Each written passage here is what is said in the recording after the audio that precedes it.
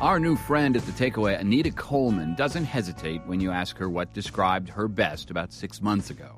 I was happy. Genuinely happy. You know, I guess I'm always have a smile on my face. People can tell when something's wrong because there's no smile. And for a little while, but just for a little while, you would have known that Anita, grandma of 3 living in L.A., was going through a bit of a rough time last February. Stage 2 breast cancer. I had 2 types of tumors, 1 positive receptor, 1 negative. The first time, out of 16 lymph nodes, 14 of them were cancerous. This time, I believe out of 16 lymph nodes, only 2 of them were cancerous. Anita Coleman is our third voice in a series we began this week about 3 black women coping with breast cancer and dealing with the uneasy statistics that African-American women are significantly more vulnerable than white women to the disease. Under Her Skin, Living with Breast Cancer is our way of getting beyond the numbers and letting real people tell their stories. Anita Coleman talked to us as a veteran of breast cancer. This is her second diagnosis. A good friend to have if you have questions about a disease that kills 40,000 women in the U.S. per year. Because of the aggressiveness of my first diagnosis, I had to go 10 years before I was in remission. In 2011, I made my 10 years, and I was like, okay.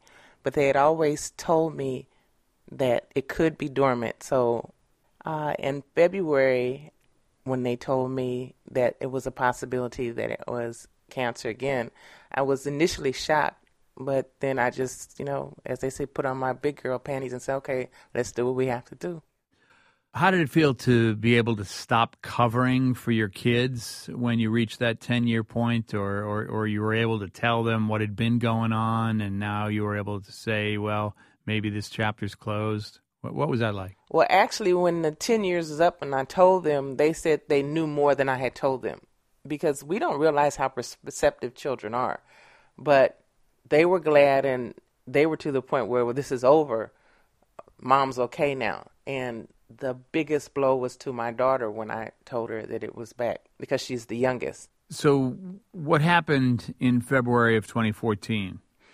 In February 2014, I went for my annual mammogram, and my primary care physician called me, and he said, your mammogram looks suspicious. We want you to go to ultrasound. He said, it looks like, you have cancer again. And I went for the ultrasound, and they did see 2 lumps, and my doctor he scheduled me for a core-guided biopsy. I went for that, and his assistant called and said, the doctor wants to see you in his office. And I said, well, tell him if it's bad news, I'd rather tell me on the phone, because I'm not driving 40 minutes in traffic to hear bad news. I'd rather be close to my home. And the doctor, he said he really wanted to see me. He didn't want to tell me over the phone, but he went on and told me, because I was persistent, and I was actually coming out of a store because we were preparing for the party that I was giving that's going to say either I didn't have cancer again or I did. And I pulled over to the side, and he told me.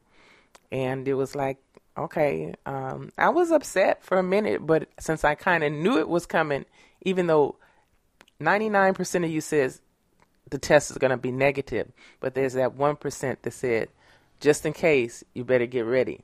And at that point, I knew I had to get ready. So I did some crying there, went home, did some more crying, called a couple of my friends and family, let them do their crying. I said, okay, that's enough. That's it. Let's move on with this. Is there any decision that you made the first time around that you wish you'd made now? The first time around, I had asked them if I could have a double mastectomy. And they talked to me, because at that time I was engaged. And they said, I'm, for relationships and for appearance. Now at this age and what I'm thinking about appearance, which doesn't mean as much to me now as it did then. And don't get me wrong, I always keep myself up. But if I had have known then, I probably would have had the double mastectomy. But I can't just keep going back to what I should have done, because I could have had the double mastectomy and they still could have diagnosed me with another cancer. So I can't beat myself up about that. No. But you did that partly because of, the marriage that you were getting into, right? Yeah, the marriage. Every woman wants to look equal. They want to look right. Have you talked to your ex-husband about this? No, that's my ex-fiance. He couldn't deal with the total strains of someone having cancer, so it didn't work. Really? Yeah. So he just said, "See you later, bye." Yeah, it kind of, pretty much.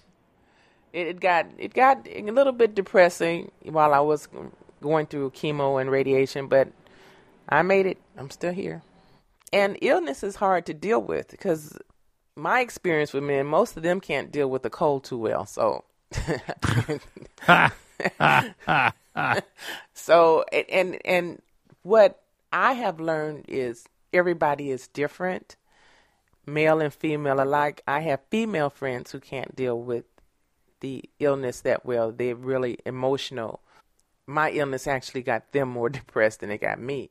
So what was it like to investigate your genetic history? Because you knew this had something maybe to do with a genetic past that as an adoptive child, you had to investigate like a detective. The first time since I was adopted, they asked me, did I want to get the paperwork that would help get my documents opened to find out about my biological mother's medical history.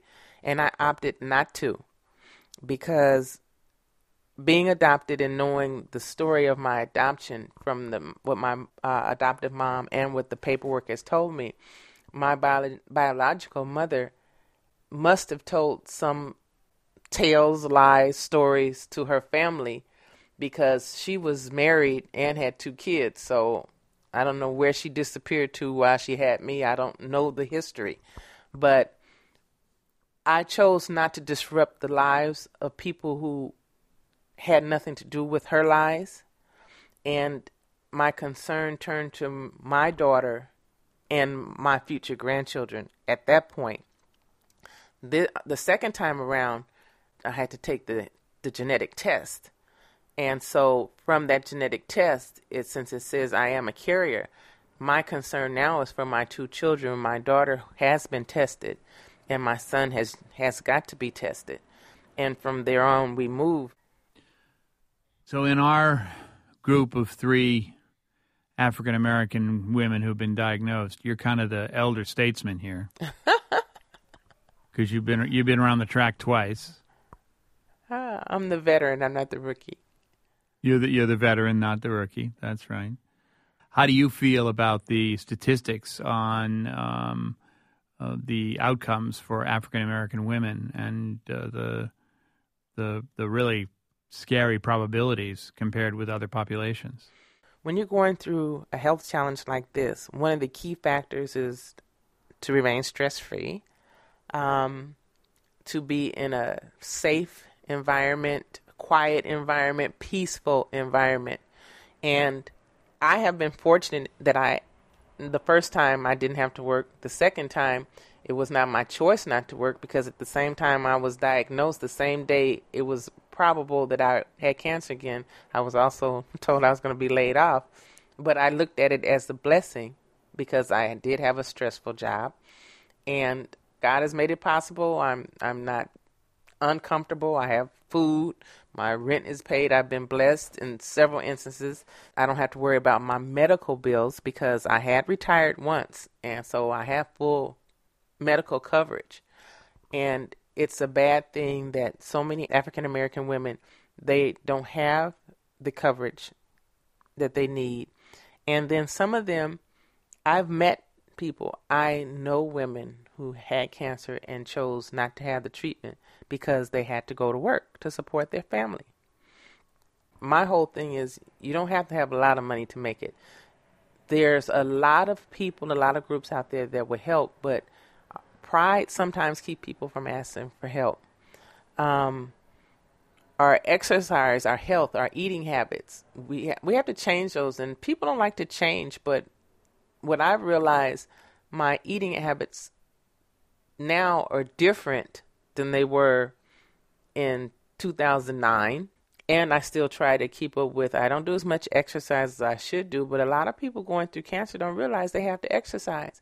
We as a community sometimes don't have the resources available, but even if you don't have the money, there's still exercises you can do without the money. I love to dance. I have stairs leading up to my apartment, so I have to take those more times a day than I would like to. It's just that with the education about the disease and the education about the recovery process, we have to be more proactive, and that's where African women have not been active and proactive because they're so busy taking care of their families. A lot has to change. Wow. Well, a lot of wisdom there for our rookies. Anita, thanks so much for giving us your time. Thank you, John. Anita Coleman, 54-year-old mother, diagnosed with breast cancer in February of 2014. She successfully fought the disease once before in 2001. To hear an extended version of our conversation and to listen to her audio diary, visit us at thetakeaway.org/series/breast cancer. And we want to invite everyone to take part in this exploration of breast cancer, especially African-American women. What's it like to live with the disease? We've started a Facebook group. We'd love for you to join. Go to Facebook.com and type in Under Her Skin to find us. You can share your stories, post pictures, take part in our ongoing conversation about the trials and triumphs of living with breast cancer. Again, join our group by typing in the phrase Under Her Skin on Facebook. Thanks so much for listening. I'm John Hockenberry. This is The Takeaway. I'm David Remnick, host of the New Yorker Radio Hour. There's nothing like finding a story you can really sink into that lets you tune out the noise and focus on what matters. In print or here on the podcast, The New Yorker brings you thoughtfulness and depth and even humor that you can't find anywhere else. So please join me every week for the New Yorker Radio Hour, wherever you listen to podcasts.